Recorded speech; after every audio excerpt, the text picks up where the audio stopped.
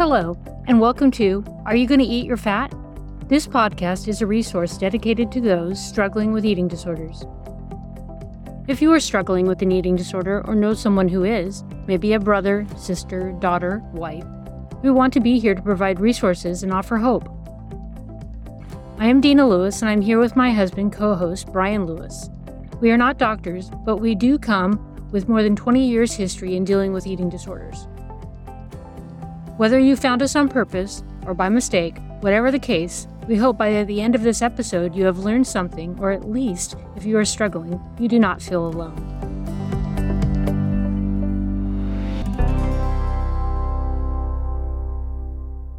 Hi, and welcome to Are You Going to Eat Your Fat? My name is Dina, and welcome to this episode.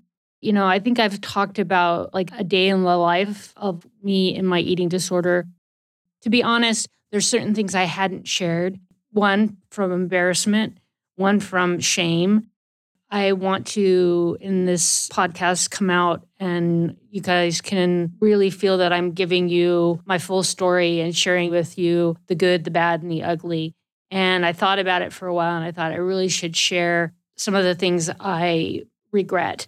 I want to share a little bit what a worst day would be for me. And then I was also looking through lots of articles and different things like that. And I'm a big Friends fan, and I love Matthew Perry. I've always loved Matthew Perry. And it really hit me hard when he died.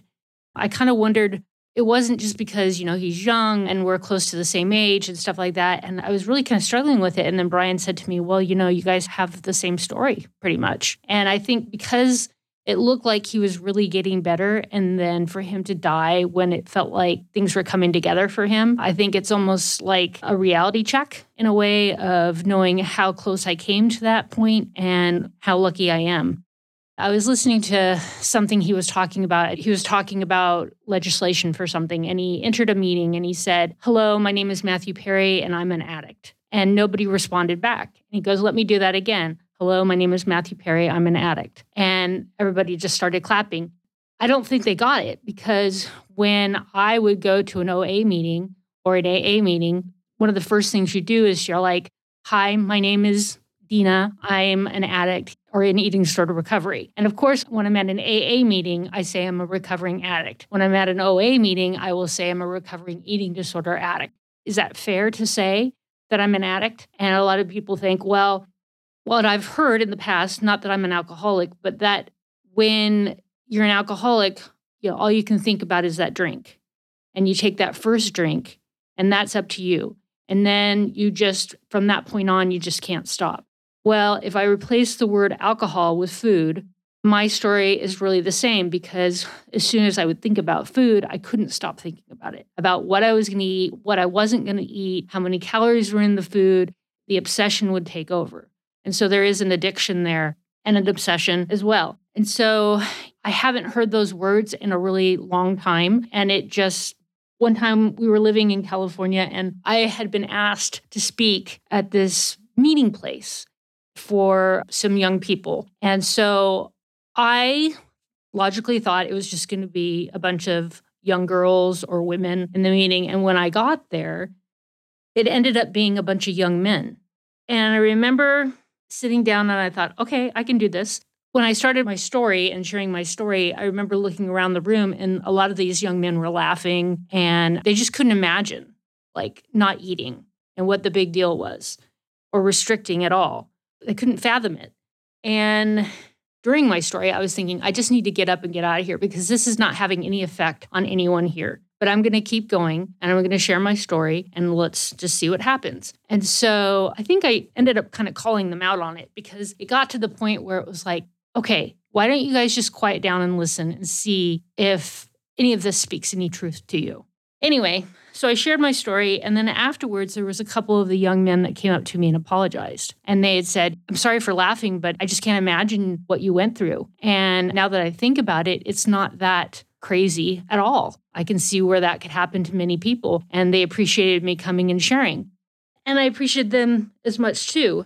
And I guess part of that is there is no dictionary definition of what somebody with an eating disorder is going to look like, what color they're going to be, what ethnicity they're going to be, religion they're going to be. It doesn't discriminate. And so The reason I shared that story is because a lot of people will say, like, well, if you could have maybe shared with us what you were going through at the time, maybe we could have helped you. And I think maybe some of you have shared what you were going through. And then somebody's responded back to you with, is that all?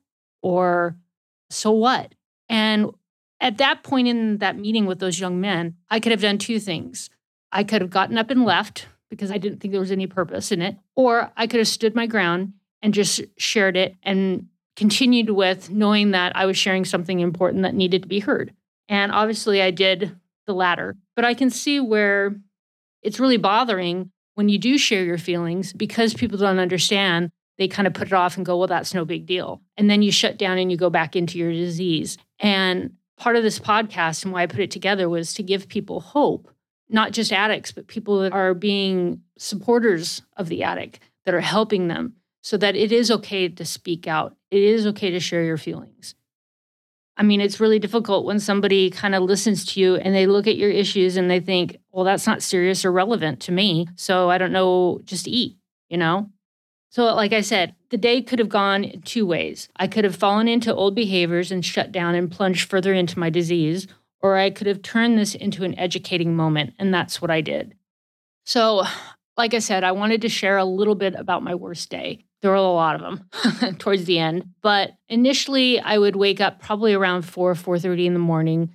Brian would still be asleep, and I would do some type of workout. Then I would usually eat breakfast, but at that point, I was getting kind of obsessive about, like, that stuff called PAM, the spray. If I sprayed it in a pan and it says it has no calories or no fat, does it really? And I was starting to get kind of cuckoo about that. So I started cooking a lot in paper plates.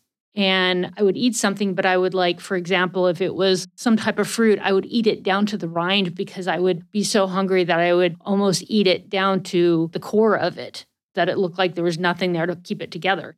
Then I would usually go for a walk, whatever kind of weather it was. I'd be out there. It didn't matter.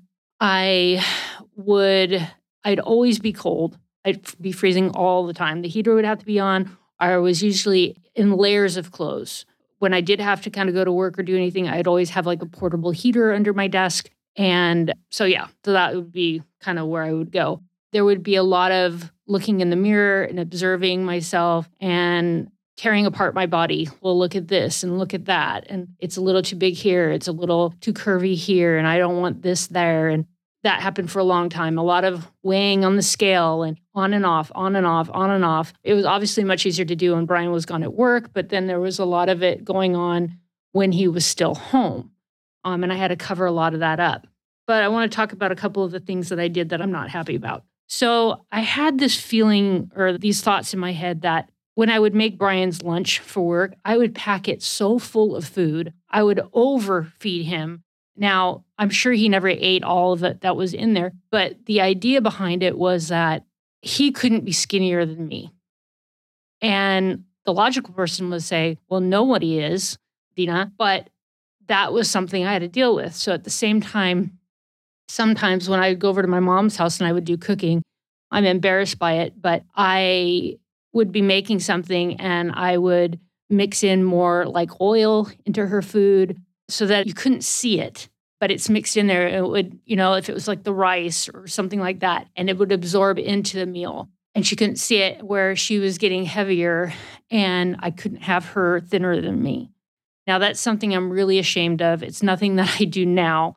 I don't want people to think like, oh, I come over to your house, I'm never going to have you feed me or cook anything for me. But that was something I did. And it was really just it seems like I did it just between Brian and my mom. And I remember when we got married, my mom saying like she just couldn't lose weight. And it probably had something to do with me kind of adding butter or putting oil in more of her foods. And when I'm talking oil, I'm talking about like cooking oils like olive oil or, vegetable oil and those kind of things. There were other times that I took food from her house because, we were young and married and didn't have a lot of money. And so I would go over and take food from her house and bring it to my house. Even if I had to do some grocery shopping for her, I'd have her, without her knowing, purchasing some of my food for my items. I don't know about this, why this is what it is. And I don't know if I ever got the courage to tell these people what I had done. So I should make amends to them, but I don't know where they are at this point. But when we were in our apartment, we were on the second floor and we had some neighbors right across the hall from us. And there were times where they got a newspaper. I don't know that we did or we didn't. And I would somehow sneak out our door, go across, bend it down, and I would pull the coupon section out of their newspaper and take it home and keep it. I don't know why that. I mean, I don't know where my brain was at the time or what I was doing, but it was something I wanted and something I thought I needed. And I felt like that was the only way I could get it rather than going and buying my own newspaper. I'm very ashamed of what I did. And I don't know what really took me to that level and why, other than I wasn't thinking in the right way. Those are some of the things I did on my worst days to hurt other people. I'm sure there's more that I haven't thought of. And there's sometimes, like when I think I've shared some things with you, I never thought I would forget a moment of my eating disorder because it was a part of me. It was my life. It was what I loved. I thought it made me who I was. And I never thought I would forget it. But as time has gone on, I have forgotten some of my daily routine of what I did then. And I mean, it's a good thing, but there are times when I'm speaking or I hear someone else speaking or I look up something and I'm doing some research and memories kind of flood back in. And that's why I wanted to share some of these things with you about my worst day and my eating disorder. Well, and I guess there was always, and I think I've discussed this, but there were times I wasn't participating in treatment, especially in my first day. I was able to throw food away. I was able to sneak out of the building, the medical center, and get out and come back without them knowing. In the second facility, I remember that you had to get to a healthier weight to earn back and go exercise again. So for a long time, I would have to go to the gym and I would sit there while other people exercised. And then they'd give it to you in these small increments, like 10 minutes and then 15 minutes. But part of that 15 minutes was like 5 minutes for warm up. Then you'd walk for 5 minutes at, I don't know, whatever pace, and then 5-minute cool down. So it wasn't like that. And I remember we got like certain walks out in the community for a period of time once we got better. And there was a time that I went above and beyond the amount I should have been out there walking, and they knew it. And I tried to deny it. And they're like, don't do it again. And I did eventually come to them and say, I did. I'm sorry. It won't happen again. But they were very good and they stuck to what they said. And there was always there was a warning, but then there was also like, if you don't do what we say, you're going to have to deal with this afterwards.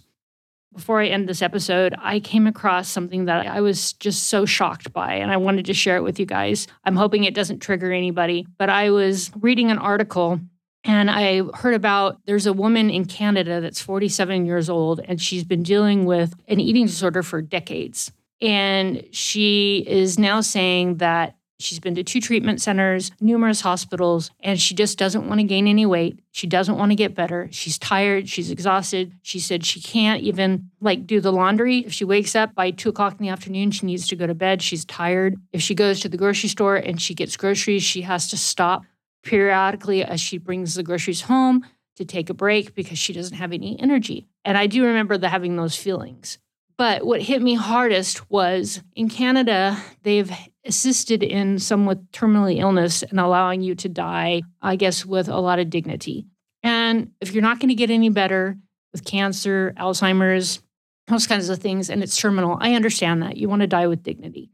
But for this woman, they're saying they've changed up some of the legislation. And in March of 2024, they're saying that people with mental health can also be assisted in getting assistance in dying. And it's called MAID, M-A-I-D, which is Medical Assistance in Dying.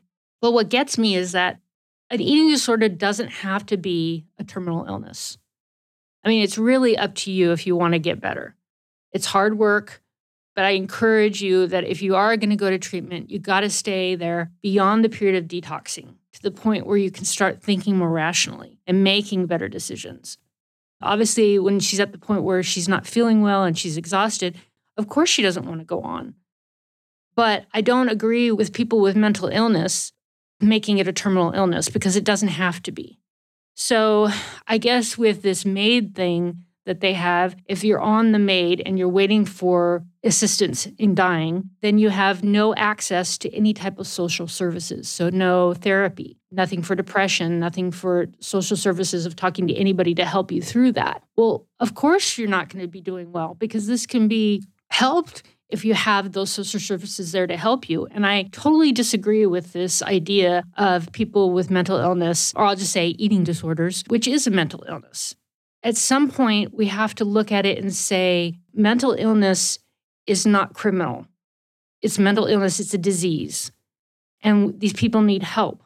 They're doing things that maybe they shouldn't be doing because they need it to feed their addiction. And I think Matthew Perry even was sharing with that. There are certain court-assisted facilities that can help with people because these people have stolen things.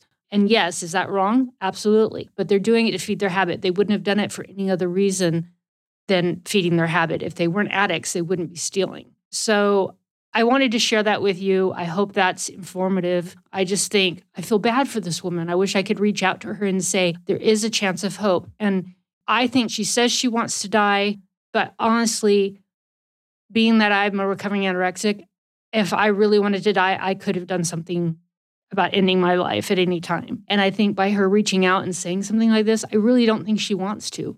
I think in the state she's in, she does. But I just want to give everybody hope. I appreciate all my listeners, or our listeners. I hope you guys are enjoying the podcast, and I enjoy doing it so very much. And I just want to remind you guys that we do have a Facebook page. It's Are You Gonna Eat Your Fat? If you'd like to come on and join. Also, we have our website up, areyougonnaaeatyourfat.com. We are working on some other things. We're trying to amendment and add a little things to it for like a community section. We have some other things that are coming up. I just have to find the time to get them done. I just appreciate you guys all so very much, and I wish you all the very best. And if you have any questions, please reach out to Brian and I. We would love to talk to you, and then we encourage you to do that because we want to give service and bring hope to families out there. I hope you guys have a very great week, and I'm going to end it with serenity prayer. God, grant me the serenity to accept the things I cannot change, the courage to change the things I can, and the wisdom to know the difference. Keep coming back. It works if you work it, so work it. You are worth it. See you guys. Have a good one. Bye. Thank you for joining us. If you found this podcast useful, or we have given you hope, and you want to reach out and contribute, feel free to do so at eatthatfat@gmail.com. That's eatthatfat@gmail.com. Our pledge to you is that every penny that we get in contributions goes to production costs and keeping the lights on. We will not pay ourselves, but anything above and beyond production costs will go to benefit organizations that specialize in eating disorders. Please reach out to us if you need resources or you just need to talk. You are not alone, and there are people who care. Keep coming back. It works if you work it, so work it. You are worth it.